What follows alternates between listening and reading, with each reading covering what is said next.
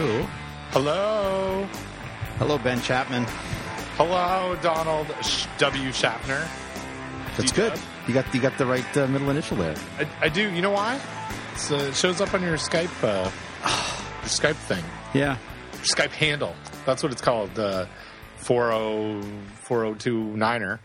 That's what they used to say in CB land. CB times. Is that what they used to say? Yeah, they used to talk about the handles. I guess people still say that in the Twitter world. They do. What's your Twitter handle? What is my Twitter handle? I'm talking into my shoe. Nice. That means you're podcasting from home. I am. I haven't showered today, Don. Oh my gosh! Did you put on pants? Short pants. Okay. Well, it's North Carolina, so that's kind of the dress code there. It is. It is. I have to turn the volume up with my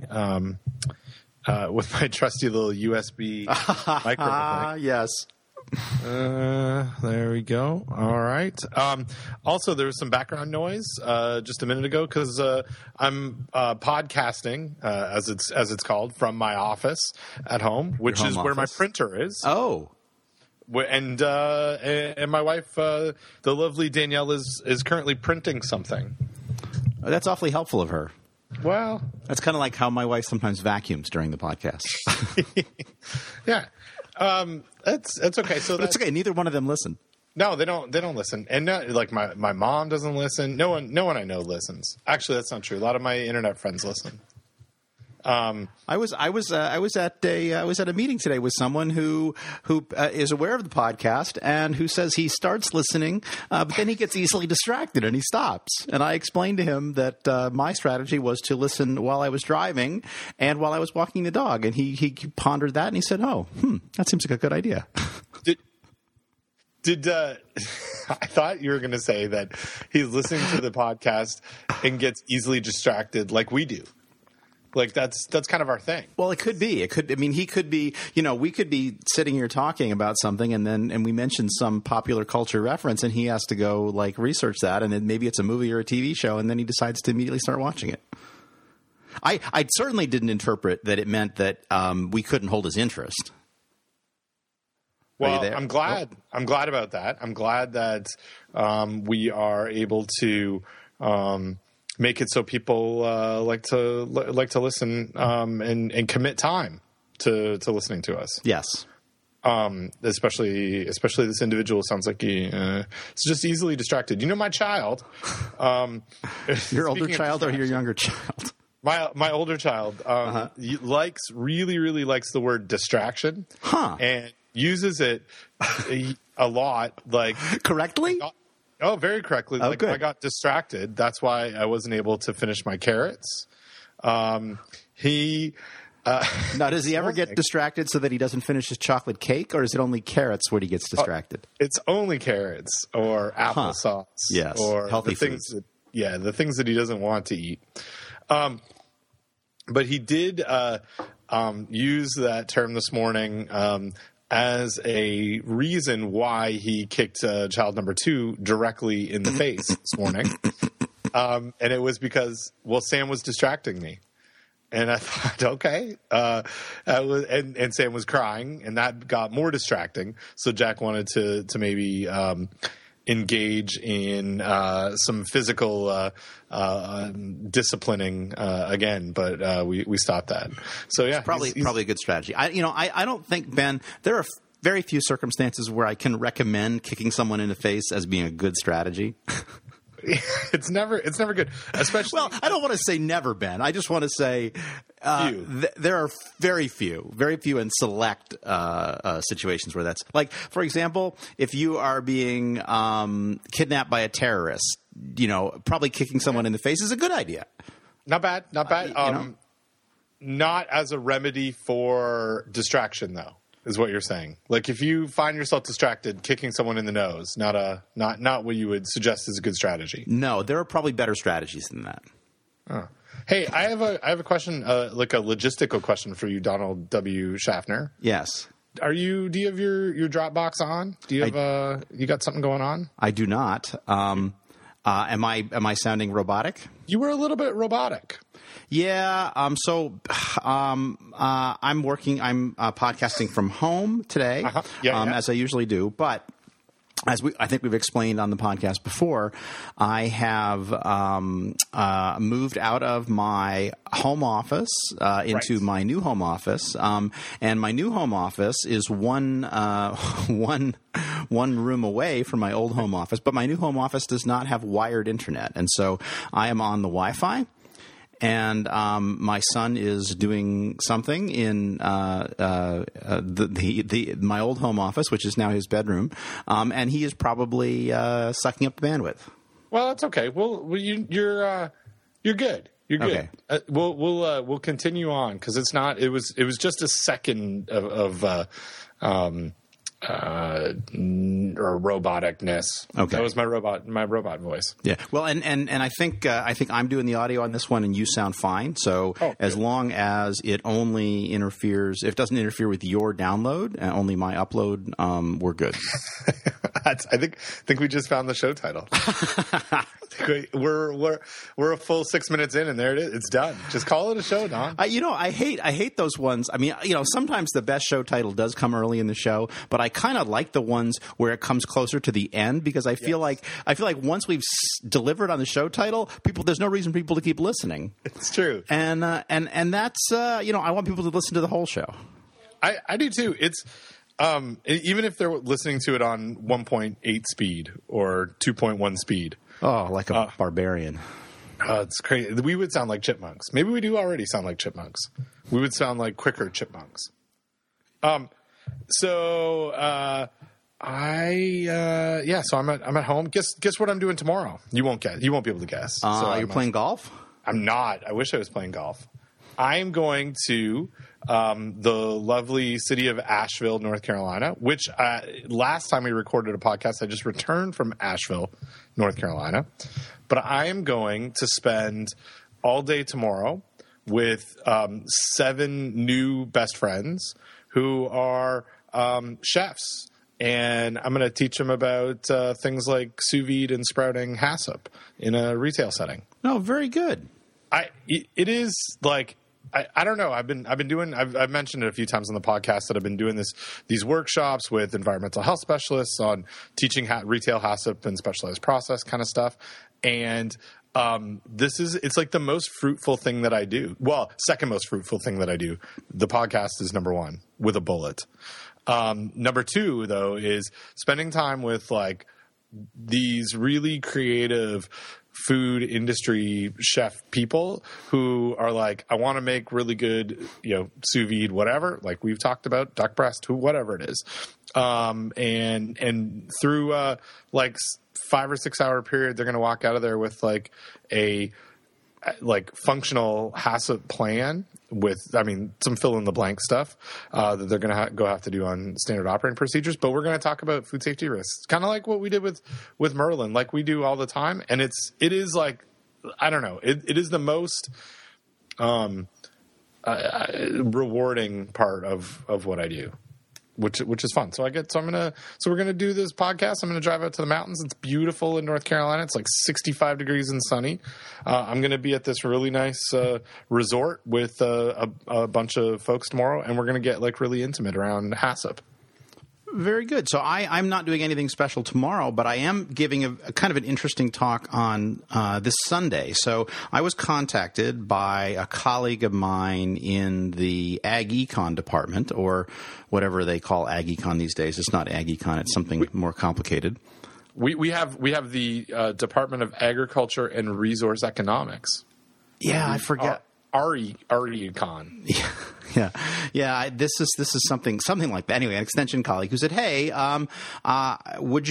could you recommend someone who could give a talk to the New Jersey Grange about antibiotic resistance?" And I said, "Well, and they want someone who can speak on the pro side and someone who can speak on the con side." And I'm like, "Well, I could probably speak up from the industry perspective. I don't know if it's a pro side." And then so I guess, and then I I sort of suggested a colleague of mine from animal science could speak on, or I could speak on from the anti side, and my colleague from animal science could speak on the pro side. He seems to have dropped out of the discussion, and now apparently I am giving this talk, and then I got an email from the organizer, and they kind of, it seems kind of a little bit loosey goosey. So in the last message I got, it reads, as I stated earlier, food safety is always a popular subject, but I would like included something about hormones given to healthy animals, GMOs, things that we need to know about. Thanks very much. You have about half an hour, but people might ask questions. Whoa, awesome. And so as soon as I got that, I'm like, okay, this is great. I know exactly what I'm going to do now. I'm going to not prepare. Yeah, you're going to do a podcast. I'm going to do a podcast, Ben. Exactly.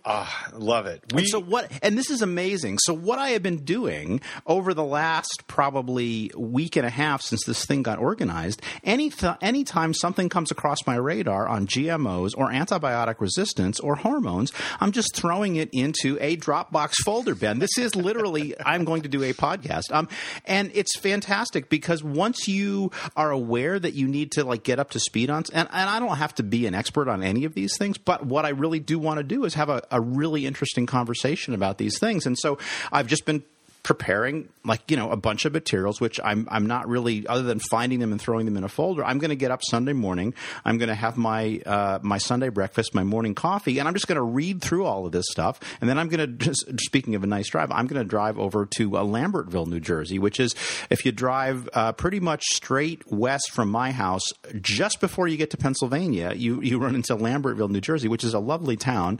And as I mentioned this to my wife, she said, "Oh, that sounds really good. They have lots of antique stores there." So we're going to drive over there, and then she's going to buy antiques, and I'm going to talk about a bunch of things that I really don't know too much about. Well, but I'm looking forward to it. That sounds awesome. Yeah. I sometimes some of the best talks are those non-professional group folks that happen on a weekend. It's kind of laid back, right? Yeah, and that was sort of like the talk that I gave that we talked about some time ago for the New Jersey organic folks, NOFA New Jersey folks, Northeast Organic Food Association, something. And it was the same thing. I did obviously some preparation, and as I shared with them, and I think I shared with you, it's like, well, on the one hand, I really didn't prepare. On the other hand, I've been preparing for 25 years. So, hey, let's have a talk. That's right. It's like let's do a podcast. It's like with the Krispy Kreme run that I ran a few years ago in North Carolina, where you run 2.5 miles, eat a dozen donuts, and then run another 2.5 miles. So that's how I answered it. I never prepared for it, but somehow I was preparing for that middle part my entire life. Perfect. Hey, so I've mentioned a couple of episodes ago that we're acquiring a dog that's being made in the western part of the state, and I'm driving to Asheville tonight or this afternoon. I will come back from Asheville tomorrow. It's a 4-hour drive, and then on the weekend I'm going back to pick up this dog. Are you going by yourself, or is the whole family going? The whole family is going on the weekend. And do the kids know? They do not. They still do not know. So what reason have you given them for going to Asheville, or do they not plan that far ahead? They don't know. They don't even know. Like a very common conversation I have with Sam is today Wednesday? No, Wednesday. And then today he said, "Is Saturday? Saturday's a good day, right?" I said, "Yeah, it's one of the better days. It's not Monday. It's one of the more there's fun things that happen on Saturdays." And he goes, "Okay, well, just let me know when it's Saturday." I'm checking out till then. Yeah, because it sounds like a lot of fun. So no, they don't. They're still in the dark on what this is all about. And so it's not even like 100% confirmed that this weekend is the time we're going. We have very limited, well, let's say unidirectional communication with the breeder, where we ask questions and we don't get answers. Like, hey, can we come this weekend, or is this when you need us to come? And then we don't hear about it for a little bit. So the current plan is that we will be we'll have a little next time we record a podcast at home. There's going to be a little Stanley here. Excellent. Yeah, I'm looking forward to it. Yeah. You know what? This time of year, and I know, I mean, you've got you've got Gibbs, and you've got another dog, right? You have 2 dogs, right? You're thinking of Bret Michaels. I think, yeah, I'm thinking of Bret Michaels. No, we used to have 2 dogs, and one we had to put to sleep a couple of years ago, and the other one we had to put to sleep a little while ago, like a year ago. Yeah. So just the Gibbs, and although Kristen is regularly threatening that we're going to get another one, but it's it's complicated now because we have Gibbs, and he's kind of boisterous, and he's kind of big, and he's maybe not good around other dogs. So yeah, so there might be there's probably another dog in our future, probably sooner rather than later, but I'm not in charge of that. Right, that's not your not in your department of things. Exactly. So. This time of year, as the spring hits and it gets really nice outside, it makes me like long for walking a dog. And so that's part, the winter or, the 4 days of snow that we get a year here. Those are the days that I don't want to have a dog. Exactly. So you and I, and this is like kind of an inside joke, and would only be the people that know us through the Facebook know about this, Bret Michaels, Gibbs thing. But I realized something yesterday as I was searching, or 2 days ago, maybe it was yesterday, as I was searching the internet for a fantastic picture of Michaels with a bunch of doctors, that I don't understand why I haven't sent you pictures of Barry Gibb doing things. Like from the Bee Gees. Sure, or any of the brothers Gibb for that matter. Any of the brothers Gibb. Like, has anybody else done that? Have I just missed it? No, everyone has missed it, Ben. You're the first one to discover that. Except, I don't know, maybe there might have been back when we finally settled on the name. There might have been some Brothers Gibb pictures actually. Now that you mention it, so yeah, you have to go back and it's impossible to find anything on Facebook. But if Facebook did have a way to search, you probably could find something. Well, it opens up a whole other like search string for my memes, the memes that I'm creating on your Facebook page. Yes. Now yesterday I had in my head, oh, well, if I don't find Bret Michaels with a bunch of doctors, then I'm just going to find Barry Gibb with a bunch of doctors. I'll multiply my likelihood of making this work, my jokes work. Right, exactly. So. Do you know that Barry Gibb he's a CBE? You know what? He's by the Order of the British Empire. You know that? I did not know that. That is very impressive. He's and I think it's extremely impressive. My favorite Brothers Gibb, which is not even in that is not even them, is really Justin Timberlake and Jimmy Fallon pretending to be the Bee Gees on Saturday Night Live. It's my favorite. It's the best things that the Bee Gees ever did. Yes, exactly. Okay, well, Gibb. All right, I got a new Gibb thing. I'm excited. I'm excited now. Is it Saturday? No, but I'm going to kick you in the face. Don, don't get distracted. So what's new with you? What's going on in the world of Dr. Donald W. Schaffner, PhD, professor, person in the food safety world? Well, in not in the food safety world. Not in even better. We have found because we have to talk about popular culture. We have found a new show which is awesome. And again, if you knew anything about us and it's on Acorn. It's not on Acorn. It is a British show. It's on Netflix, and it is called River. And I'll read you the top line summary. John River is a brilliant police inspector whose genius lies side by side with the fragility of his mind. He is a man haunted by the murder victims whose cases he must lay to rest. And so this is a guy who seems to have some sort of mental illness, but he sees dead people. And those dead people are his murder victims. And it's quite good. It's shot in London, but it's shot in HD, and it's gorgeous. I mean, it's the the skill with which the shots are created and the show is set is very reminiscent to me of The Wire, just because there are just shots that are so quintessentially London, and from the really fancy parts of London to the really down and dirty parts of London. But anyway, we're really enjoying it. It's a relatively small investment. It is a typical British series in that it has one season, and the first season has 6 episodes. We've watched 4 of the 6, and so very much and it's sort of individual stories, but then there's also this overall story arc. And I don't want to spoil it, but it's, again, we're enjoying it very much. And then the other thing is that so it's set in England with all of the actors are English,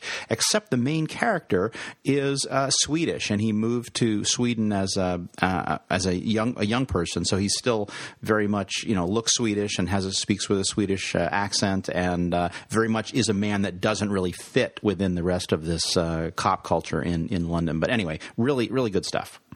Oh, awesome! I'll check that out. We have not yet finished Sherlock.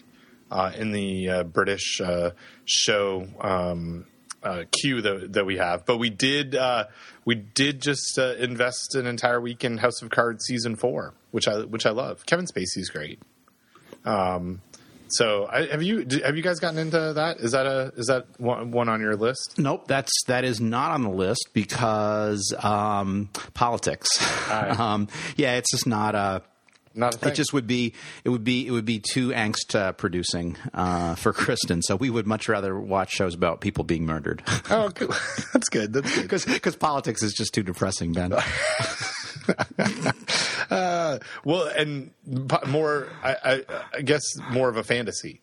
The politics side. Yes, exactly. Yeah, it's a little too. At least with the murder stuff, there's a realism aspect of it. Exactly. Oh, politics.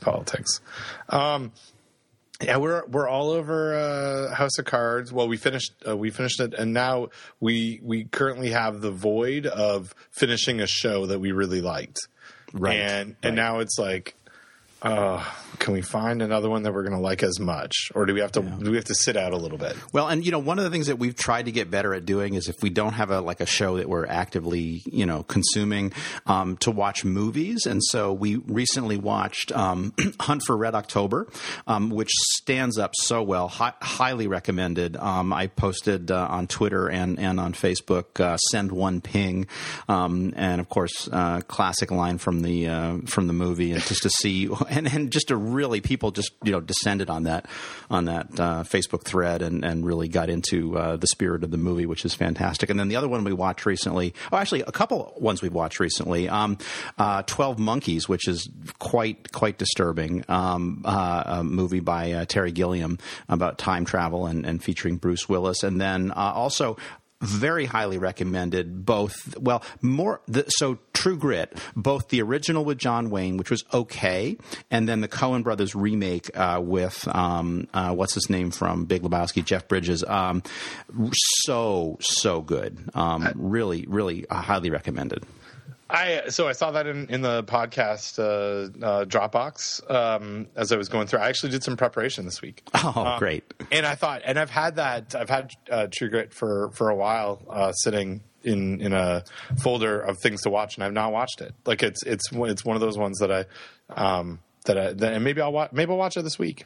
Oh, it's really good, and it's and it's interesting to go back and watch the original, because it's fairly consistent, and there are even some scenes that are the same and some lines of dialogue that are the same. But then the Coen Brothers dialogue, their ear for dialogue is just amazing, and there's so much good in it. So they're both good. But we watched the Coen Brothers one first, and then we watched the John Wayne one, and it was hard to stick with the John Wayne one because it's just a 1969 movie with 1969 pacing, and and we had just come from the fabulous Coen Brothers remake. But all good. But have you ever seen The Hunt for Red October? Yeah, I have. Yes, I like that movie. Yeah. Yeah, really, and again, holds up really surprisingly well considering it's a 1990s movie. But really, and a very young, an old Sean Connery and a very young Alec Baldwin, and now they're both kind of old, right? And a less angry Alec Baldwin. Yeah, a very fresh faced Alec Baldwin. Back when he was the Belle of the Baldwin brothers. Show title. Oh, nicely done. Oh, I downloaded something for us today. I totally lost it. Oh no, it's not working. I have a service bell that is an app that one of our listeners, who was catching up on podcasts, at NeuroNerd, on the Twitter said, because I said on one of the podcasts, hey, I should get a service bell, and she said, hey, there's an app for that. Here's a dumb question. Is your service bell an app, or do you actually have a bell? Wait, hold on. Let me check. It's a bell. It's an actual bell. It's an actual bell. Well, I'm working on an actual. I'm going to have one on my phone. Okay. And it's going to be amazing. I'm going to use it more than you realize now that I have it. Except I can't make it work.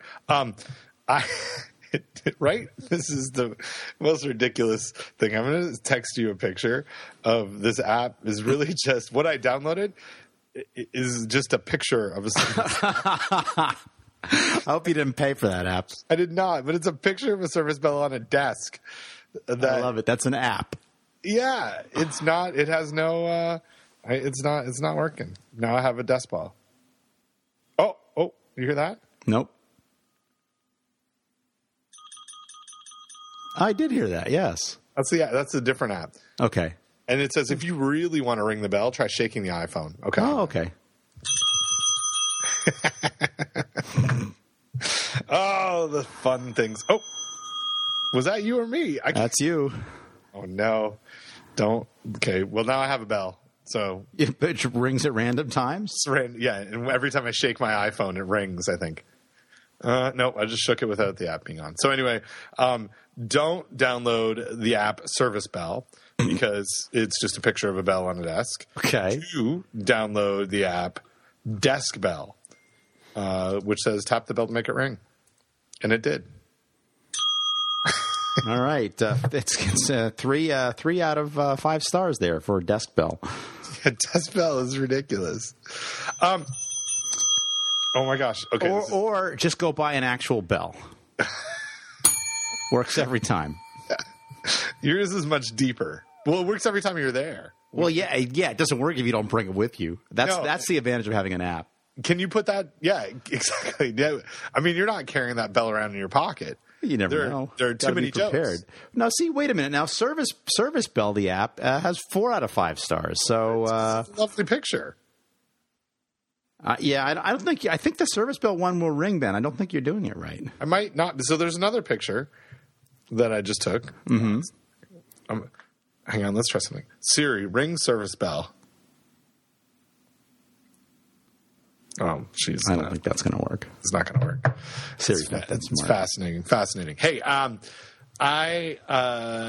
blogged something and I Instagrammed something and I tweeted something today that I thought you might enjoy. Wow. Did you do that all at the same time? No, I did it. That's 3 different subsequent social media engagements, as they call it, on the in the what they call it? Yeah, that's what they call it. It's like, what's your clout score? It's pretty cloudy McCloudington. It's cloudy. It's cloudier than yours. It's cloudy with a chance of meatballs. Whoa! Damn it! Service Desk Bells failed me again. See, it's no, this is something to be said for devices in the real world. It's true. Okay, so not to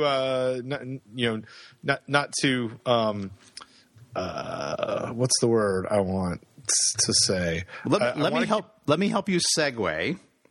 Okay. Into talking about food safety by just briefly mentioning a recent app experience that I have had. I don't know if you've had this. On my watch, I will often start an outdoor walk or an indoor walk by speaking to my phone. And I have often said, "Hey Siri, start an outdoor walk," and Siri starts looking for going to Norwalk. Oh, Norwalk, like straight to Norwalk, Ohio. Well, isn't that interesting? Yeah. I don't think you could go there. I'm sure the virus, like the outbreak's cleared up. Probably has by now. Because I think it was 1968 or 72. It was one of those election years. Thanks for the segue though. You lobbed that out there for me. So I got an email today from someone who will remain not anonymous. Okay. That's what I wanted. I wanted to protect the innocent. Right. That's Got what it. I was trying to say. And really, it was because the individual doesn't want, just doesn't want to rock the boat at work. But an email was of a picture of a door, and the door says "Do not enter."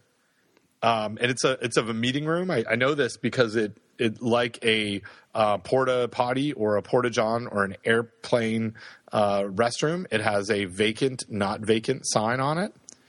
Like it's in use. So it is a door that has a green vacant sign with someone has put a Post-it note on it that says, "Do not enter. Norovirus may be on couch. Steam cleaning requested." Oh, that's awesome. It really is awesome.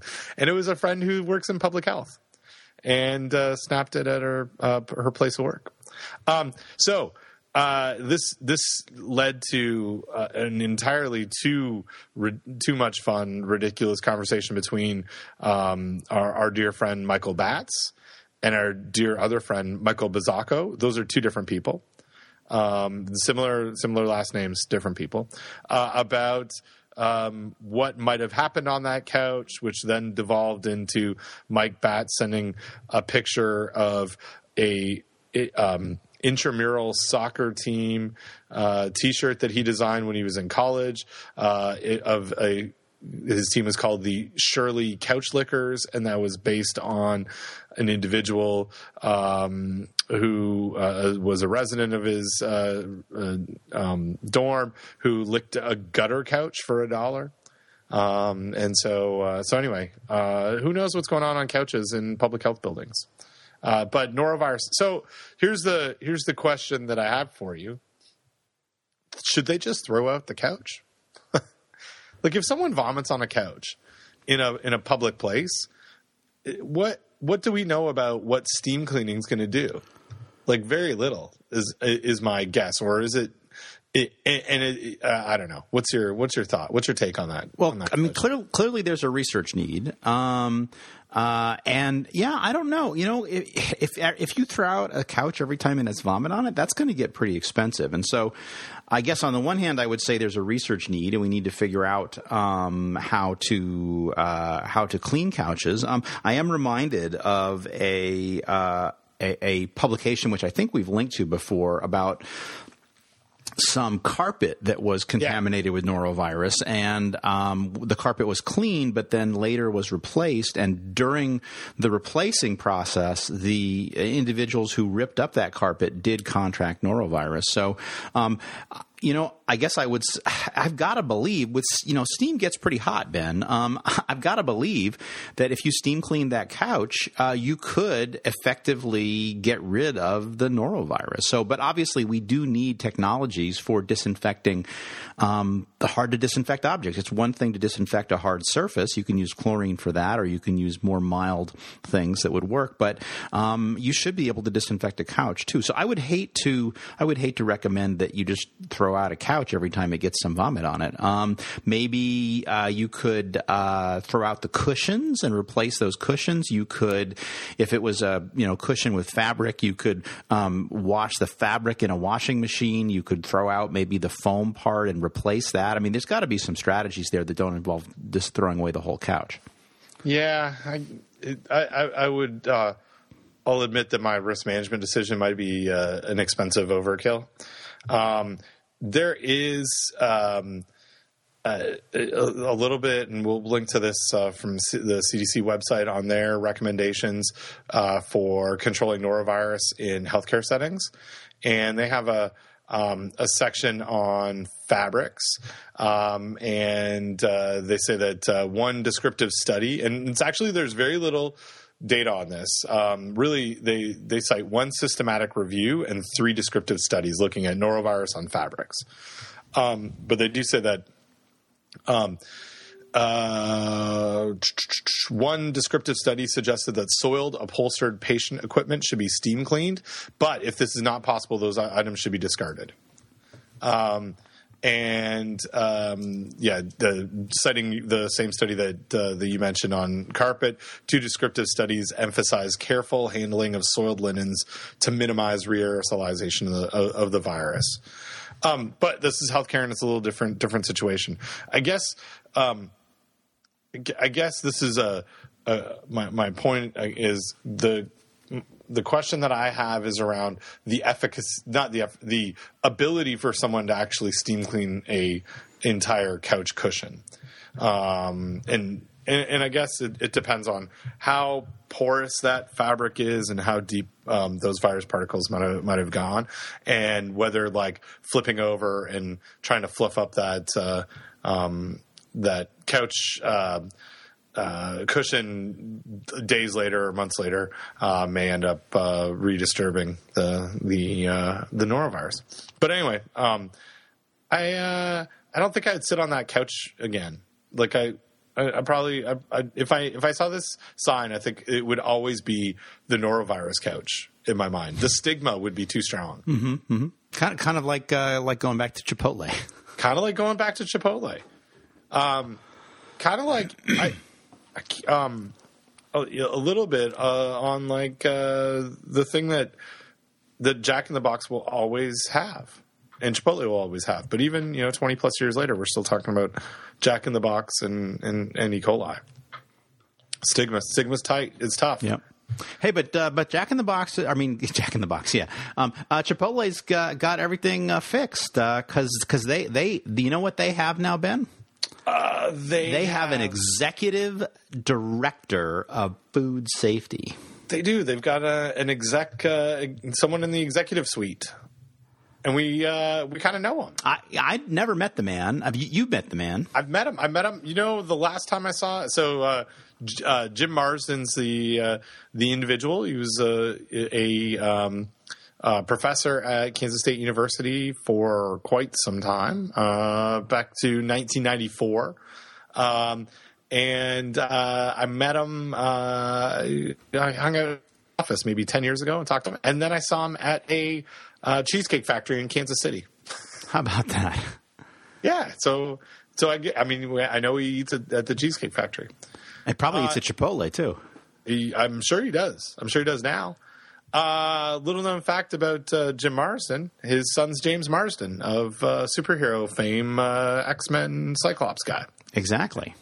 was in 30 Rock. That was actually my favorite James Marsden thing. And did you? Here's another little known fact about the Marsden family. According to James Marsden's Wikipedia page, if I'm remembering correctly, he got into acting while on family vacation. They were vacationing next to the Cameron family, Kirk and Candace Cameron. Candace Cameron of Fuller House and Full House fame. Wow. How about Weird. that? Yeah. Anyway, so there's so a couple of interesting things I think happen with the Chipotle announcement of Jim Marsden. One is, and it wasn't really like covered too much, but the day before the announcement happened, there was some information that came out from Chipotle saying that they were going to reevaluate some of the things that they had announced back in December for risk management decisions. Did you pick up on that? I saw that just now in looking for a link to link to on this story, and bizarrely, I saved a copy of the Meeting Place article, and now when I go to look for that on the internet, Meeting Place says it wants me to join. So, but I did find that article about rolling some changes back. So what's up with that? That's very weird. It is. So here's my guess. This is, total just speculation, like you and I like to speculate. I think that early on, Chipotle hired IEH, and we've talked a little bit about IEH in the past. Mansoor Samanapour, I'm not sure if I'm pronouncing that correctly. Runs that company. They're a service provider, lab services, and do a lot of sampling and create sampling strategies for companies to do food safety. And one of the things that they're that they do that many folks probably know about them around is they have devised some proprietary methodologies to look not just for culture-based confirmation of pathogens, but they look for specific genetic markers and come up with some sort of a statistical score on whether a pathogen is present or not. And so it's like a different type of approach, I guess, maybe a less traditional approach to decision making, or data that'll cause decision making, risk management decisions. And I got the sense, and again, total guess, that once they hired Marsden, there was like, well, maybe we're not going to do that. We may do testing, but we might do some culture stuff.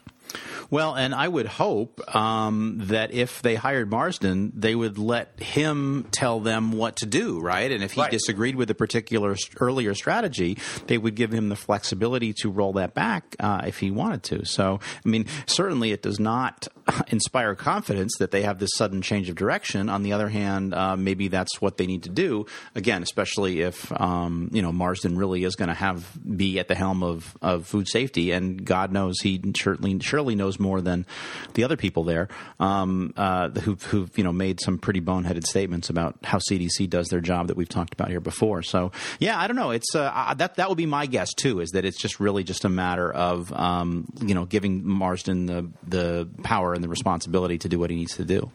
That's kind of the way that I saw it was. We made some decisions, but we didn't really have anybody in place. Now we've hired somebody, and maybe that person doesn't agree with what we decided we were going to do, so we're going to let them do their thing, which is a positive thing, right? Like that's a good thing. That's a good thing, right? Ultimately, it's a good thing. It's going to take them in a good direction. So yeah, and it's funny that you should mention IEH, because I think the last time that we talked here, I had mentioned that. I guess I had talked to – I think I had mentioned I had talked to a former FDA person about frozen foods. You did? Yes. And one of the things that came up in the conversation, and I don't remember my conversation with him, but maybe not with you, was the fact that IEH does have this system for testing for listeria.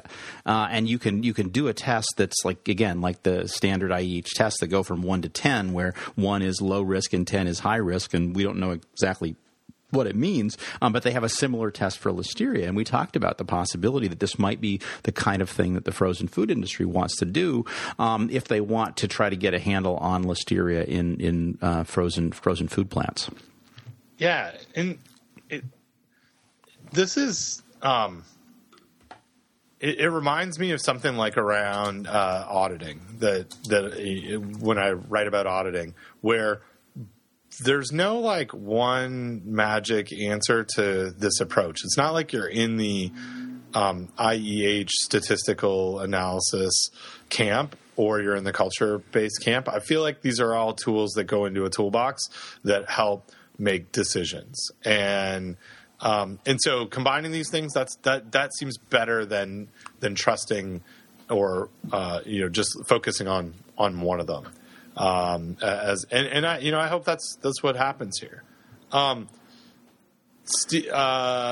do want to highlight something from MarketWatch. Sure. Around the Marsden announcement, and and it is something that Steve Ellis, the Chipotle co-chief CEO, said that. And this is back in December, but it's something that I just feel like we need to keep coming back to. The promise was that he made to consumers that their new food safety procedures would make Chipotle the, quote, safest restaurant to eat at and bring outbreak risks to, quote, near zero. It sounds a lot like... we have the safest food in the world? Yeah. Sounds a lot like that. Yeah, I wish them well, but I don't think that they're going to get there as quick as they think. It's a great thing to say, but, and actually I had a really interesting conversation yesterday with somebody who works for, what was it? It's a company, I think I can say this, a company called Cornerstone Capital. And basically they help people with investments. And he is a research analyst. And he said, look, I want to pick your brain. Actually, he was put on to me by your buddy down there, Rich Linton. And we had a really nice chat. And he was asking good questions like, well, so how do you know that a company is like they want to advise their investors on, which companies to invest in? Then you don't want to invest in a food company that's going to have food safety problems. And so we had some really interesting discussions, including we talked a lot about Chipotle and about how Chipotle was kind of putting themselves up as being this, again, sort of thinking about my upcoming talk at the New Jersey Grange too, talking about antibiotic free and hormone free and GMO free.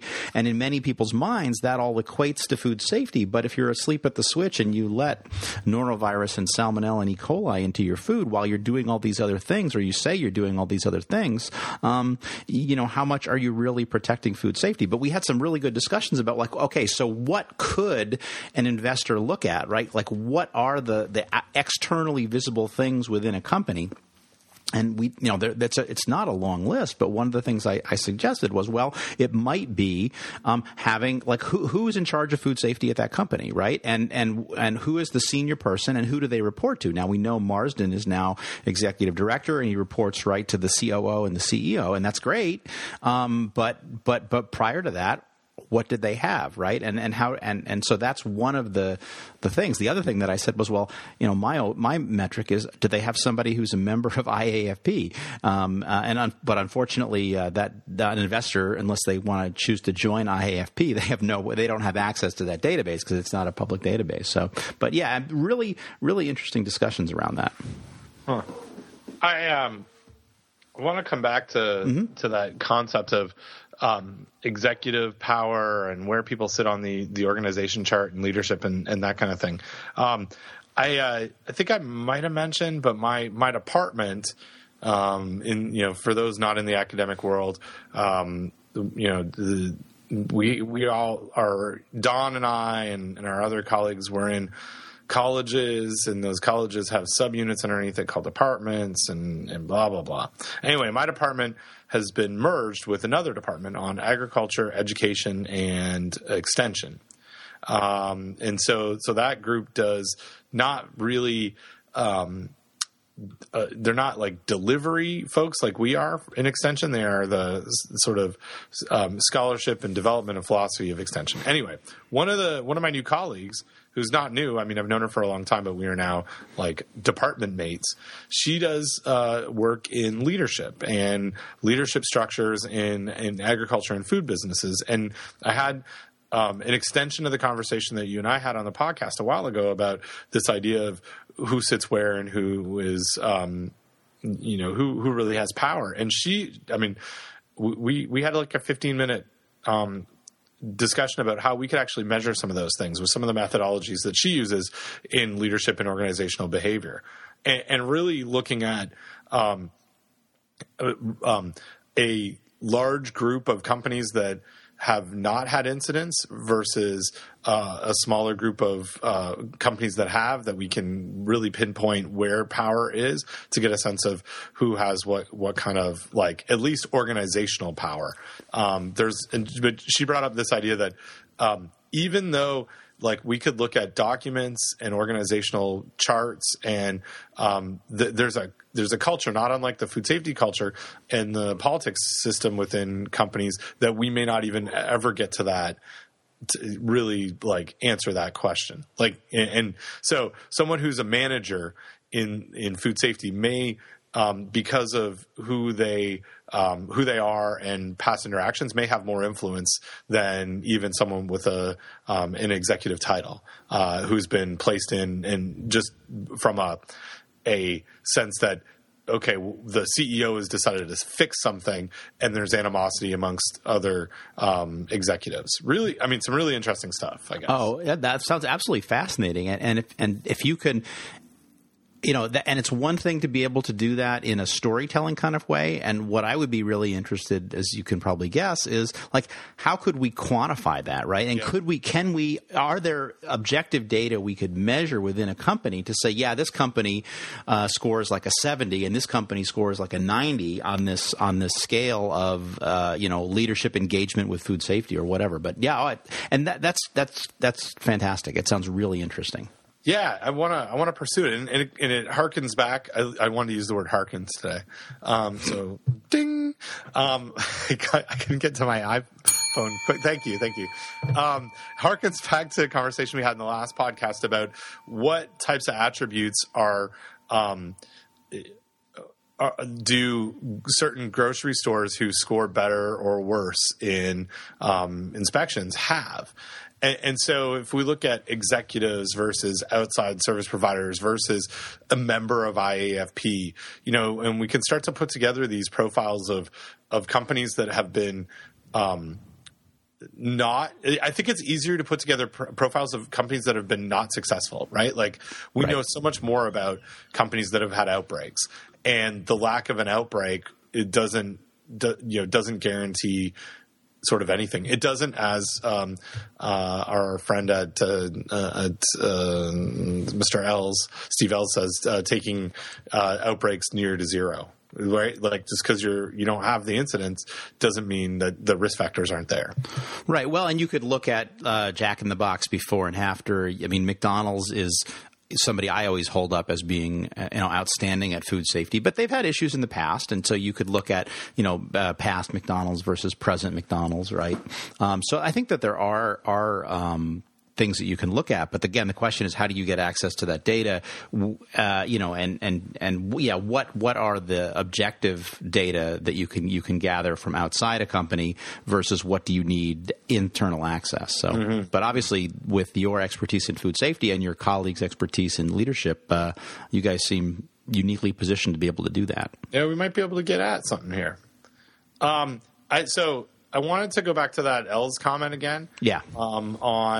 Again, I'm gonna. This one is kind of. I want to get your take on it. It's this: bring outbreak risks near to zero. Would you be able to argue that we already have outbreak risks near to zero, like for food in general?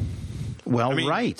If we look at number, like if we just did some math, right? Like meals consumed versus number of outbreaks. Right. Right. We're pretty close to zero, right? Right. Like, I mean, yeah. Yeah, and really, again, because the way that I think about these things, and I think it's very helpful to think about these things, is on a logarithmic scale, right? And so, yeah, okay, so certainly 1 in every 100 meals are safe. 1 in every 1,000 meals are safe. 1 in every 10,000 meals are safe. Maybe for a really poorly run company, 1 in every 100,000 meals are potentially at risk. For a well-run company, 1 in a million meals are risky, right? So really, you're talking about things that are varying over an order of magnitude. And the question is if a bad company is a 1 in 10,000 risk, how do you even find that? Well, you sure don't find it through testing, right? And we've talked many times before on the podcast about microbiological testing and why we have HACCP, and we measure things like temperature instead of doing plate counts or pathogen counts or pathogen prevalence. And so, yeah, I would say in the words of our former president, it depends on what your definition of is, right? It depends on what your definition of near is, right? Maybe he needs nearer to zero. Nearer to zero, sure, and nearer to zero is good. Closer to zero than we are today. That's good. That's the one thing that struck me about that. Is like, yeah, near to zero. I mean, we're you could probably make that case, an argument now that everyone's near zero. Well, and this was something I spent some time talking about with the analyst yesterday. Is we're moving with FSMA and other things. We're moving from a hazard-based system to a risk-based system, and a hazard-based system says salmonella bad, no salmonella. Well, a risk-based system says you're not going to get no salmonella. What you can say is you can say less salmonella today than tomorrow, or less salmonella. That's the wrong strategy. That's the wrong. Less salmonella today than yesterday, right? So let's look at and we talked about cost effectiveness. It's like if you have 3 technologies and the first one is fantastic but is super expensive, from a risk-based perspective, you're not going to want to spend all of your food safety money on that first intervention if it's really expensive. You would be much better taking that same money and applying it to 3 interventions that are not nearly as good each by themselves, but together will get you further. And so if you take this risk-based approach, you begin to look at it quantitatively and you maybe make different decisions. But again, this whole idea of saying we're going to have zero risk, like again, not long after the outbreak, either the founder or the COO was quoted as saying, I can guarantee we have no E. coli in our food. And it's like, well, first of all, dude, get a microbiologist to teach you what E. coli is, right? Because number one, you definitely have generic E. coli in your food. I will guarantee you that, right? And number 2, you hope you don't have pathogenic E. coli. And then after that, there was another outbreak, right? So, I mean, geez, come on. It's frustrating, right? Oh man. So I want to turn things a little bit to something that's going on. Like it's evolving today, and now that we're almost all caught up on posting episodes, this will become pertinent when we do get this up. I predict later this week that this episode will be up. I'm not saying I predict that. I predict that episode. You mark my words, Don Schaffner. Mm-hmm. You will be listening to episode 98 in April 2016. You'll be able to. You and I will, at least, because we can listen to it right away. You and I will probably listen on March 29th. We probably will. We probably. I'm listening right now. I'm listening to you right now. Hey, so animal contact and risks and E. coli, it's coming back. Is it? Yeah, it's back. It's back. So there's a goat farm in Connecticut that's now been linked to 16 illnesses and 2 cases of HUS, and the words that are coming out of the health departments on their investigation are very so this is a place that they do produce goat's milk. I don't know if it's goat milk or goat's milk, but they depends on how many goats there are. Yeah, if it's just one, it's goat milk. It's just goat milk. Yeah, and that's not short for greatest of all time milk. It is. So they got the goat milk, or Freddie Gauthier, who's a soon to be Toronto Maple Leaf. Anyway, just a little sports ball for you. And 15 people ill, and the investigation says from visiting the farm. Not about drinking anything. And we had so that's going on today, and CDC has now been dispatched, and it's getting it's getting investigated. And I guess my prediction, because you and I are in the world of predictions when it comes to what's the Johnny Carson person, the Greg Carmack. Carmax? Karnak. I think you're Carmax. I think you're thinking of a Chipotle burrito. It's a carnitas. So in this prediction, my guess is we're going to find that the pathogen is in the environment, and we're going to find that hand washing might have been a factor, and like we have in the past, 40 outbreaks from animal contact, people aren't really good at washing hands in this setting, and food being consumed in the environment, which is there's a hand washing compounded issue where it's like, okay, well, we've got food, and someone's going to touch a rail and then eat something or drink something, and people get sick. It's kind of like the same story every time with these ones. But what comes out, my guess is all the stuff about cleaning and sanitizing and keeping the pathogen out of the goats themselves, or either doing vaccinations or testing, all the non-hand washing factors. I think those are all forgotten in the communication. I think it'll all boil down to we just need to get people to wash their hands more. And as you and I have talked about multiple times, people aren't really good at washing their hands. So that's like, well, and even if they were really good at washing their hands, hand washing is not a perfect intervention. And right. and this is we're going to continue to have these outbreaks, and because people love to go and pet the cute little animals, and and we've talked about this before, and we will continue to talk about this, I'm sure. And I don't see a solution, because the solution is don't put small kids around animals, right? That's the solution, or I guess maybe ultimately a vaccine to get rid of, pathogenic E. coli in animals, but I don't see a way to do this safely. And hand washing is great. Hand sanitizers are great, but that's not the answer. The answer is don't put kids around these animals. I hate to say that, but that is the only. I mean, with milk you can pasteurize it. With meat you can cook it. Well, we can't do that in these situations. So it's. And it's the responsibility of public health, and it's kind of outside our expertise as food safety experts. But I don't know. I mean, whose responsibility is this? I mean, there's not. This is something that I think about from time to time because of the work that we do on hand washing, and there is crossover with sanitation in hospitals and things like that. But this area of sanitation around petting zoos, it's just not. There's no research, right? There's no. And who's gonna solve this problem? Whose responsibility is it? I don't think we have. Is there an entity that is responsible for?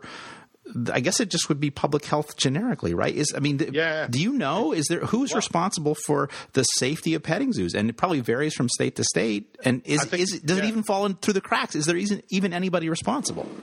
So I've been doing a little digging on this. I have a colleague in the vet college, Megan Jacob, and Megan and she's really interested in this issue, a animal health side of things. She runs the diagnostic lab at our College of Veterinary Medicine, and so there's not a whole lot of research out there on non-hand washing factors.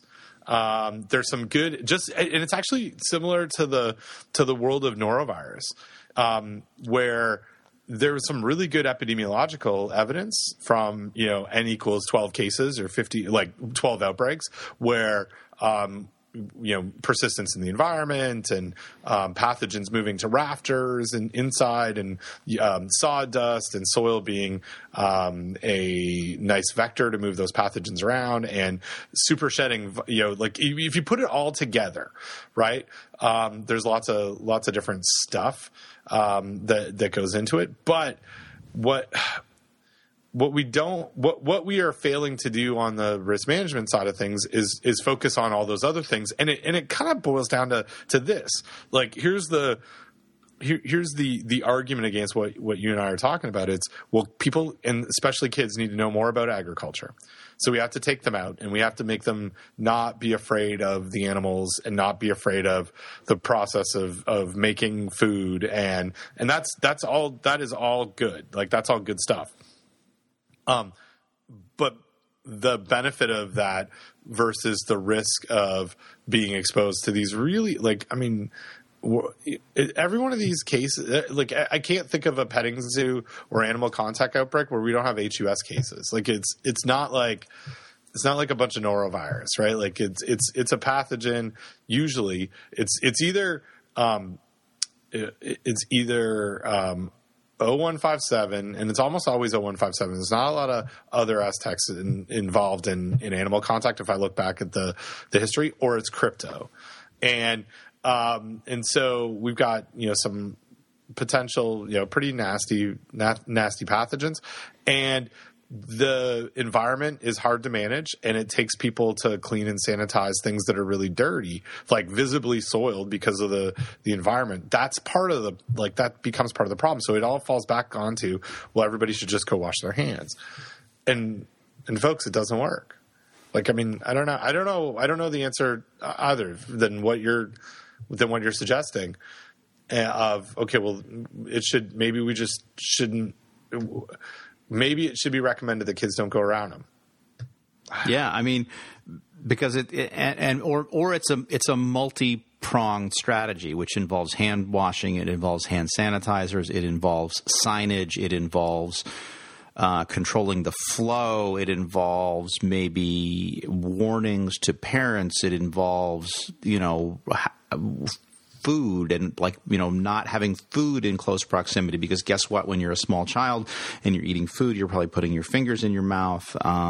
Maybe there's age restrictions, right? I mean, I don't know too much about HUS susceptibility, but is there an age where it's a tipping point and you can say, okay, well, kids that are less than this age, they're going to be higher risk, and kids that are above this age is going to be lower risk, and then somehow parsing that out. But I mean, I would hate to think that the solution is that kids can't visit farms, but I mean, I would hate that, but I don't, at this point, I don't see a way forward. And again, part of it is we just don't know, right? There's huge research needs here, and there's huge research needs, and I don't see anybody I don't see anybody stepping up to fund that.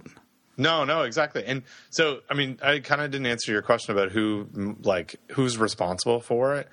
And I think it's largely the departments of agriculture, right? And they're in this weird spot of, in some states, they have a public health function. My state's one of them, where we have a food protection branch that focuses on food, but does all of the processing food safety. And then in other places, they don't have that same kind of thing. And so there's, you have maybe the Department of Health who's involved, as well as the Department of Agriculture, and you've got one group that is there. I mean, they're not sole mandate, but their central core focus is promoting agriculture and making sure that we protect agricultural markets, and that's the same group that's trying to protect public health and say, you know what, agriculture is really great, except if you touch these things, you might die. Yeah, that's a weird thing. So going back to something that you mentioned on this multi-pronged approach. I was a co-author on a paper with Doug and Kate Kukanich, who's at Kansas State, and the student who did the research that I'm going to tell you about, his name is Gonzalo Erdosian. And he did we'll link to this in show notes. He wrote a published paper in 2012, where he did some observation at Kansas and Missouri petting zoos, found some fun stuff. Like, he watched 574 visitors at 13 different petting zoos in those two states. He saw there were hand washing signs. There were 10 of 13 petting zoos had hand hygiene stations. 8 of them, 10 of 13 had hand washing signs. 8 of 13 had hand washing stations. But risky behaviors were observed at all petting zoos by at least one visitor. But my favorite result is that visitors were 4.8 times more likely to wash their hands when a staff member was present within or at the exit to the animal contact area than if there was no staff member.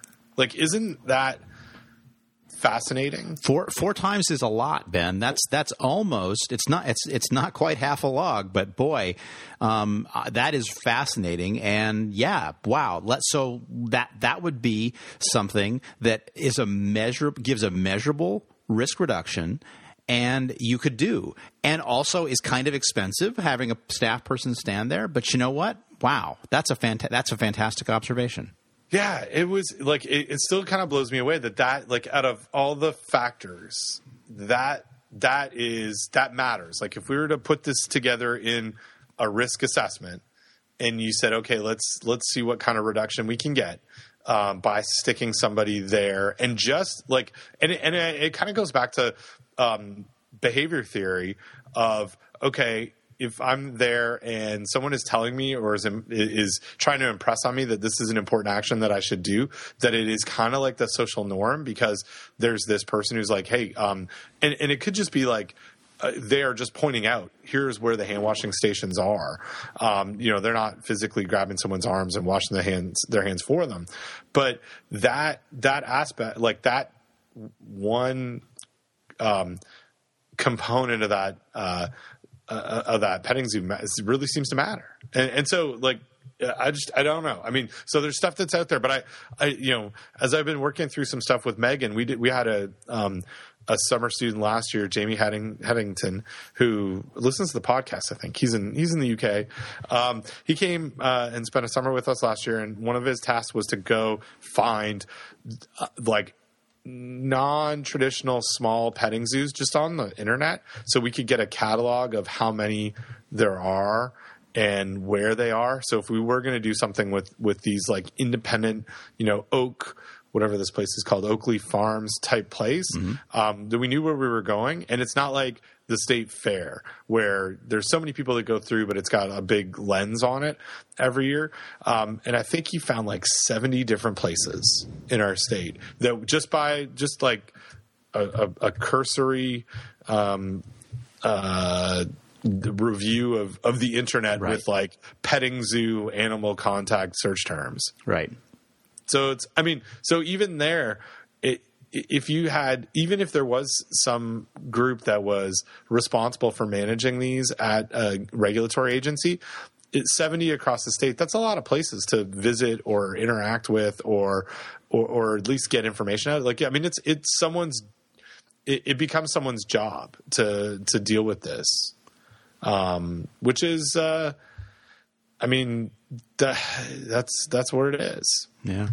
Yeah, and this is a really interesting area, and we're just getting started. I've got a PhD student, actually the one that did the 5-second rule stuff for her master's, Robin Miranda, is starting her PhD, and it's funded by NoroCorps, and she's looking at norovirus risk modeling in a food service setting. And I'm hoping that as a result of that project, we meaning me, the lab, build some capacity in this kind of discrete event modeling or basically, being able to model norovirus in a kitchen. Because once you understand that, then you can construct similar risk assessments for, let's say, a petting zoo, and look at, okay, like let's make some simulated petting zoos with various things going on, including having a person standing there, and taking data like what you're talking about in the paper by Erdozan and et al., right? And take that data from that publication and other publications and use that to construct a risk assessment. So yeah, I'm hoping at some point and within the next couple of years, we'll have the expertise that we need in my lab to be able to do this kind of risk modeling. Because I think it's really a fascinating area. And, like I said, no one really seems to be doing it. And yet we continue to have these outbreaks. It's a fascinating area. And it's got so much potential application, right? Like, yeah. Oh, let's keep doing this stuff, Don. All right. I'm not retiring. I'm not going. No, not anytime soon. I'm not going anywhere. I like this stuff too much. I don't know. Yeah. I kind of appreciate that some of our listeners might not be in this area of animal contact, but I think the more that we look at this and like you're suggesting with, looking at Noro in these events, they're a good analogy for things that we are trying to control in the food industry, where we have different factors and there's a behavioral issue that's part of it, and maybe not regulation, maybe regulation, whatever. Like I think you can replace restaurants and food industry for petting zoos and learn something by looking at this stuff. Like, I mean, maybe by having a staff member remind people that they should wash their hands would make people 4.8 times more likely to wash their hands in a restaurant too. Yeah, it reminds me of the sign that says employees must wash hands, and it's like, well, I couldn't find an employee, so I just washed them myself. Oh, that's good. So you know where I want to go? I know where I want to go. You tell me, where do you want to go? Where do you want to go? I want to know, Ben, what you think about lady balls. I don't. I only know about sweaty balls. I think that's the right answer. Ben, lady balls. I don't know if you know this. Lady balls are a convenient, delicious daily snack to provide you seed cycling nutrients. They are made with organic ingredients. They are soy, gluten, and nut free. They are 100% plant based, and they are raw. It's my favorite kind of balls. Yeah. Lady Balls, chocolate-covered raw seed snack. So this is a product that is available on the internet. It's a beautifully designed website. I really like their website. I don't think, Ben, we are in their target demographic. Actually, you know what? You know why their website is so beautiful? I see that it is powered by Squarespace, which also powers the Food Safety Talk website. So, seed cycling is a natural food-grade therapy used to gently regulate your hormones. But, Ben, I don't think they're talking about male hormones. I think they're talking about lady hormones. Also note that this product is not intended to replace any hormone therapies or prescriptions from your doctor or prevent pregnancies, transmission of sexually transmitted diseases. So don't use your lady balls for trying to stop getting STD. I won't do that. But you know what? What I'm worried about is all these ladies out there that are consuming Magpie and Poppy's Lady Balls, that they are potentially at risk because. This is interesting. So there's two kinds of Lady Balls, Ben. There's day 1 through 14 Lady Balls, and there's day 15 through 28 Lady Balls. But they all contain so day 1 through 14 Lady Balls contain. I just want to keep saying Lady Balls. Oh man.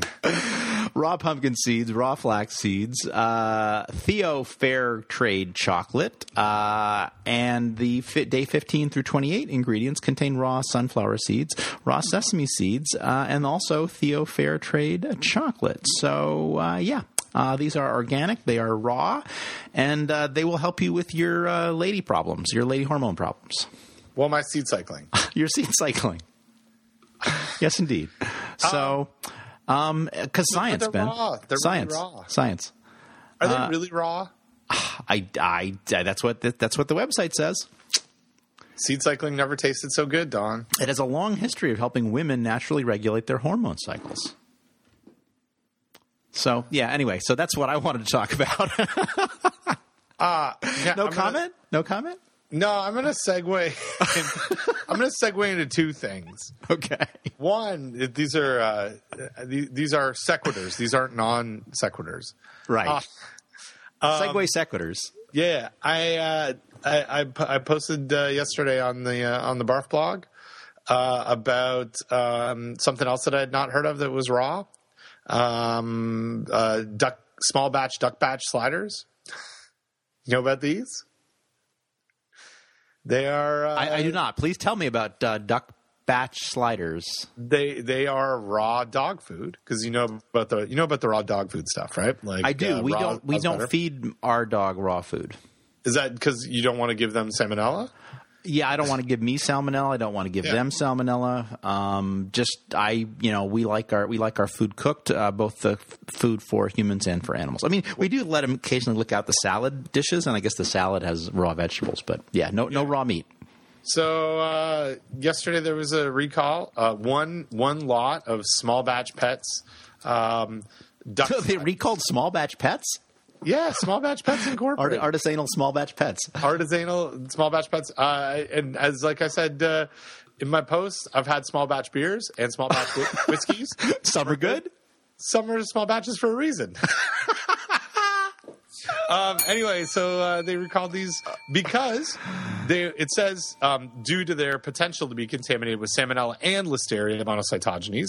How do they know that? Recall was initiated after routine testing by FDA of a 3-pound bag of dog duck batch sliders that was collected at a distributor. It revealed the presence of both Salmonella and Listeria monocytogenes. Oh, my.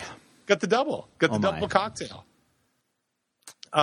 Anyway, it's a raw food. Raw foods carry pathogens, right? And in fact, that's so this made me think of this. I pulled something from the Small Batch Pets website saying we strive to use only meats that are free range, pasture raised, and always free of hormones and antibiotics. Our produce is 100% certified organic, and our supplements are pure organic and unrefined. No HPP. No high pressure pasteurization. It is always 100% raw, the way nature intended. And I wrote, pathogens are natural too. They are. So raw foods, lady balls, duck sliders, pathogens. Those things, they're going to have them. That was segue number 1. Segue number 2 is based on something that we have not talked about. Ben, I find it hard to believe there is something that we have not talked about on this podcast. I know. Do you know that that Jenny's ice cream, and this is going to get us into Bluebell, so it's like a perfect thing. Do you know Jenny's ice cream people? You know about them? I know ice cream, and I know someone named Jenny, but all right. So back a while ago. Jenny's Splendid Ice Creams is a Ohio-based ice cream company. They very soon after Bluebell's the link of Bluebell to Listeria outbreak found Listeria in their product, and then found it subsequently again in their facility. And I don't think we talked about this, but they hired someone, Cindy Decker, who I don't know. Cindy, do you know her? And do you know, she used to be with Food Safety Net Services. I think I know the name. I know the name too. Anyway, she was hired by Jenny's Splendid Ice Creams as an executive in food safety to help them deal with their environmental issues around Listeria. And Jenny's founder, Jenny Britton Bauer, profiled Decker in a blog post, calling Decker, quote, a balls-to-the-wall, no-nonsense Listeria microbe pathogen hunter. Okay. So, I like that. She has lady balls. She's got lady balls. I tweeted about that, and I can't find the whole tweet situation, but I tweeted, and I was like, headline of the day. And then I'll tell you, Don, talking about lady balls and stuff like this in a Twitter echo chamber creates some exciting compliments and non-compliments. Really? Tell me. Yeah. Tell me more. I want to know more. I'll tell you more. So someone asked if maybe that we could find a headline that was less like offensive to women. To which I responded, and this is maybe my downfall, that I responded with a link to the history of the term balls to the wall, which is a Air Force term about flying fighter pilots because they have throttles that have knobs of balls on the end of them, and if you push them balls to the wall, you go faster. And that turned into responses of thanks for mansplaining that to me, which did not make me feel great. Nope. The Air Force is a bit of a penis fest as well, so it's not surprising that they use the terms balls to the wall. At which point, my best risk communication skills said, "Okay, I'm out of the conversation." Disengage. Yeah. Yeah, I'm out. Anyway, so we kind of a crazy. No, I mean, I shouldn't say crazy. Just it was surprising, and then my problem was that I tried to steer it to what I understood the history being without understanding why someone might still be offended at that. Well, and let's just point out that this was a blog post by a woman about a woman that they had hired for their company who one woman used the words to describe the other woman. Right. So I guess I'm sorry you were offended. I know, but yeah. I don't know what else to say. I don't know what else to say. Maybe somebody can mansplain it to us, but you know. It was there was a bad like 20 minutes of my internet to where someone who's like, Gwen Pearson is the person. She writes for Wired, and she runs the Purdue Bug Barn. I went back and found the tweets, and after I had tweeted where it came from, she said, "Thank you for mansplaining balls to me. I now have achieved peak internet." My response was, "Me too, I guess." That I've now been like shamed for my mansplaining on the internet. Well, I mean, I guess it's cool that somebody from Wired is following you, and aware of your tweets. But yeah, I don't know. It was not anyway. So that's my lady balls thing. Anyway, so let me bring this back to Listeria in ice cream and say. Bluebell. So the Food Safety News posted something. Bluebell, not Blue Balls. The Bluebell. That's right. The Bluebell ice cream, not the Blue Balls ice cream. Posted something about Bluebell has a summary of root cause assessment. Oh yes, document. Did you read the document? So we saw I don't know if the document was in Dropbox, but no, I just linked to the article. Food Safety News covered this, and I'll tell you, I'm gonna just tell you, like, here's a 2-page root cause assessment probably is not it's a summary. It's probably not detailed enough. 2 pages root cause, yes, not detailed enough. And let me read to you. So here, let me précis this for you. Do you know that term? That's a Canadian term, right? I think so. It's French. It's precis. I'm going to precis this for you. Okay. What does that mean? It means I'm going to summarize it for you in a short amount of time. Why didn't you just say I was going to summarize it for you? Because if I could just say précis, then we're good. Yeah, that sounds fancy. Blah blah blah. Here it is. Found Listeria. Was in some of our stuff. We looked at different things. Redacted. We took some equipment out of operation. Redacted. Brenham facility. In all, this is how they finished their final statement. In all, we believe that Listeria likely entered the facility from various potential sources and established harborages on some pieces of equipment. Huh. So in other words, the way that Listeria always does whatever it does, right? Yeah, it came in from somewhere and then it established itself somewhere else. Huh. We could not identify a single, and here's, I guess, the more concerning part. We could not identify a single common source of Listeria in the facility. Accordingly, we directed our corrective actions towards addressing individual pieces of equipment that return presumptive positive test results, cleaning and sanitizing our entire facility and equipment, and enhancing our sanitation procedures and testing programs to protect against the reintroduction of Listeria. The thing that I read here is that they still don't know what caused it, and instead of searching more, that we are going to clean and sanitize when we find something. Good. And so, in other words, you're going to have a Listeria program now. You didn't have one before, and you've got one now. But you haven't. But you're still going to find Listeria over time, until you don't. But right. Because you don't know, you have various potential sources in establishing harborages. So maybe they'll reduce the harboraging. Well, and obviously there was something like pretty badly wrong at Bluebell, right? And so when you have a lot wrong, there's probably a lot to fix. And so I can just hope now that they kind of got a wake-up call and now they're going to do better. Right. Yeah. I mean, that's the only thing I can hope. And again, I would say too, I feel bad for Bluebell. They definitely screwed up. I really want to know more about the hospitals that made this stuff. I want to know more about the milkshake machines they used. I want to know more about the cleaning and the sanitizing that they did.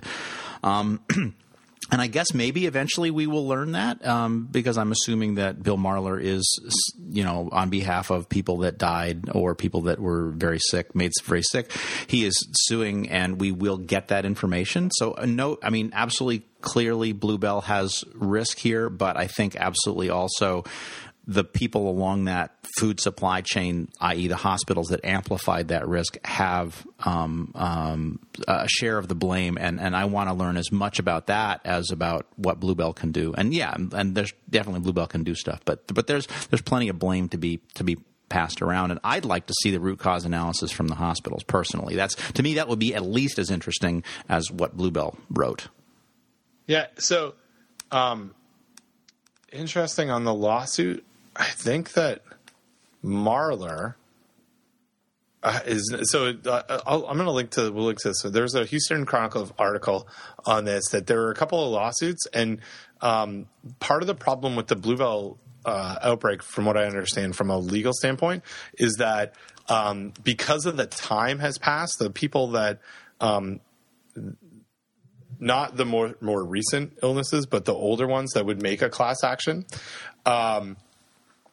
They either don't know that they're part of this outbreak or have passed away, and that the family so it's the more recent illnesses from December 2014 that are part of this. It actually is a little different situation where Marler is representing potentially one individual, not multiple, which changes things. And I think it's from what I understand, it's more likely that someone's going to settle and will not understand will not hear all the answers. Well, and in fact, if Marler takes the case, it's likely that there will be settlements because Marler settles, right? He doesn't take it all the way to trial. And if I'm thinking of the same, or if the Houston Chronicle article.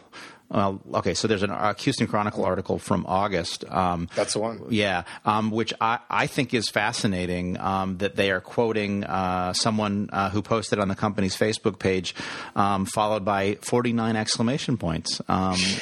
And apparently, I don't know if they've edited it. I'm not sure that's actually 49 exclamation points. There's a lot of exclamation points there. Yeah, it might be. I don't know if it's 49 though. Well, it says in the article 49 exclamation points. But I'm crying because I'm so happy. So happy. So happy about my Listeria ice cream. Hey, so I don't know. I got kind of like not a hard out, but an out that is looming. A looming out. A looming out, and the reason why I'm telling you this is because I do have to got to get to I got to get a shower, and then I got to go to my office, and I got to drive to Asheville. Oh, tonight, right? Tonight, not to get a dog. Not to get a dog, but to talk to chefs tomorrow. To talk to chefs tomorrow. So yeah. So is there? What else you got on the? What else you got on tap here? Now that we dealt with the lady balls, I'm good. Well, and now that we heard about my mansplaining skills and peak internet achieved, I'm good too. Very good. I was, yeah. So, let's call that a show. All right, that's a show. That's a show. That is Food Safety Talk. Cue up the music, and I'm telling that to I think you because you're editing it. Yeah. Cue up the music, Don. That's Food Safety Talk episode 98 or 2 away from the Clip Show. Oh, my. 2 away from our 100th anniversary. I can't wait to eat the anniversary cake, birthday cake. I don't know what it is. We're getting cake. I'm going to eat cake for the 100th episode. Let them eat cake, Ben. Let them eat cake. Let them all eat cake. I'll make that happen. Thanks, Dawn. As always, it's fun to chat and catch up every couple of weeks. Yeah, absolutely. This was good to do. It was. All right. We'll talk to you next time. Bye-bye. All right. Bye-bye.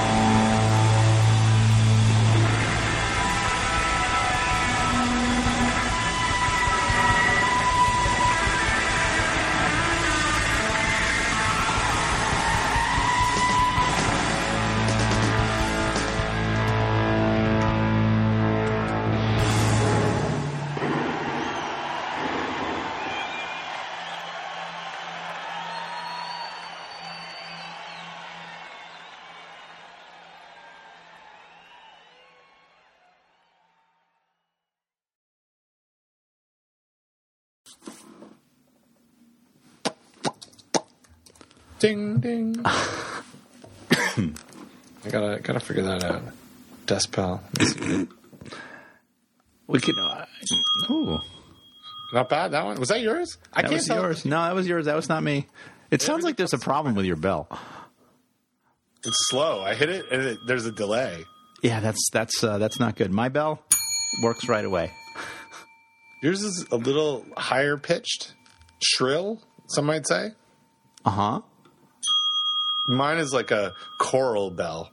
Like I could maybe have if I got 4 of these apps, we could have one of those bell. We could do Christmas music with ringing bells. We could. I don't know how to do that. But if I really, I think we need more bells. Yeah, we need more bells. It says if you're, speaking of more bells, I've always heard about this classic Saturday Night Live sketch about more cowbell, and I actually saw it for the first time yesterday. So. Yeah. So what was it as hilarious as I remember it? Like, I mean, I've seen it since I saw it back in the day, and I don't know if it's as funny as what I think it is. Did you think it was really funny? It wasn't laughing out loud funny, but it was. They seemed to be having a good time. They did. Jimmy Fallon, Will Ferrell, and Christopher Walken. Yeah, it was funny, but it wasn't. I get. It's kind of the thing. I think kind of had to be there. I think so. That's my guess. And I think it's funny because I was there. And every time, like, there's all this like history of, well, I got a fever and I need more cowbell. And that, like, just people saying that, not watching the actual clip. So I got the only prescription is more cowbell. More cowbell. More cowbell. Hey, we're going to see each other in a couple of weeks. We are at CFP in Boise. Beautiful downtown Boise. Am I going to see you? I think I'm going to see you twice. A NoroCore. In DC. Yeah. A NoroCore, right? So I'm going to go Thursday morning. Are you going direct? What are you doing? What do you got? What's your flight plans? Right. So this is interesting. So I had to change my plans because I didn't realize that things were so backed up. So on Friday, I am leaving the NoroCore meeting via airplane. I am flying to Denver, Colorado, where my son lives. Oh, I forgot to tell you. My son had a birthday. I bought him an Apple Watch. We bought him an Apple Watch. Oh, awesome. So got to text my heartbeat to somebody besides you. Aw. And are you drawing little smiley faces and stuff? Yeah, he was drawing the smiley faces and everything. It was pretty great. So that's cool. Yeah. So, and we will link to the official bell of the podcast, the nickel-plated call bell on Amazon. So we will link to that. So NoroCore, sorry, bells. Friday, I am flying to Denver, Colorado, and then I'm spending the day with him in Denver, and then on Saturday night, I am flying on to Boise. Cool. Well, I'm going to come home Friday mid-afternoon, and then Saturday afternoon fly to Boise. Yep. So we will be in Boise that night, both of us. But you will have gone home first. I will have gone to Denver first. Correct. And then are you? Do you like? So I'm only a second time. I'm only a sophomore at this. Do you usually stick around for the delegates meeting part? I think we talked about this, or I talked about this with somebody. So I have stayed for that in the past.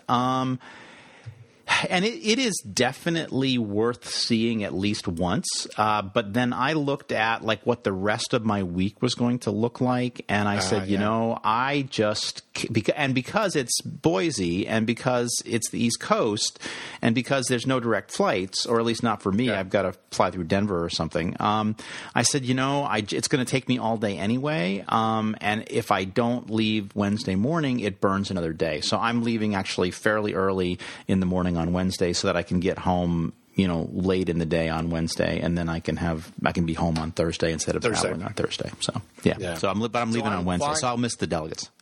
I'm going to be. My flight is Wednesday, but it's not until like 3:00 on Wednesday. My gosh, when do you and then get I get home at like 11. Okay. But so I'm going to stay, and I went last time, but I have two issues that if they make it, I kind of want to see if they get voted on and what happens. Like if it gets submitted on by the council. So yeah, absolutely. So that's my plan. I'll be there Sunday through Wednesday. Bing. I'm just gonna use my mouth bell from here on out. Nickel plated mouth bell. It's not a harmonica. All right. So Do a little Matthew McConaughey there. yeah, that's good. Okay, so we got that. You're gonna post up 96. Yep. Whatever it is. And Yep, I'm gonna post 96, 97. and then I'm going to post 98. Oh my gosh, Don, we did it. Well, we didn't do it yet, and two of them are still on me. So let's not Almost done it. count our chickens. I would almost be like willing to. We'll see how you do on 96. I would almost be willing to just do 90, 98 for you. Wow. Just get it done. Just get it up. I'm so like we have made crazy progress in the last month. We've been doing great. Yep. Good for us. Good job. Good job by you. Yeah. Job by you. Oh, that's good. Good. Okay. So I'm gonna go shower. I'm gonna grab a snack. Then I'm gonna go. Then I gotta go. This nickel-plated bell, Ben, is the perfect gift for a new bride or groom who wants to gain instant edge in their relationship. Not recommended by 9 out of 10 marriage counselors. Whatever. That's the official bell. So, I just found you an ornate nickel-plated cast iron bell on Google on House. Nice. Yeah. Do you have the Sparko nickel-plated call bell? No, mine is the ring bell for service, accoutrement, by accoutrement. That's en français. It is en français. There's a nickel-plated turkey bell, dog bell. I don't know what that is. Oh, that's different. I'm going to get one of those. All right, you do that. Like a cowbell. It's for dogs. More turkey. cowbell. More dog bell. More duck sliders. Duck small batch sliders. Okay, let's call that I got an email. There you go. Hey, so I'm not going to Florida. Yes. Yeah, good. And I told you that I'm like interneting in. That's cool. Yeah. And you told us that you thought you were going to do it, but that's what you weren't sure. I'm planning on it. Cool. Yeah. Okay, that's it. That's all I got for you. I'm done. All right. I will talk to you in a little bit. All right. Talk to you later. Okay. Bye. Bye.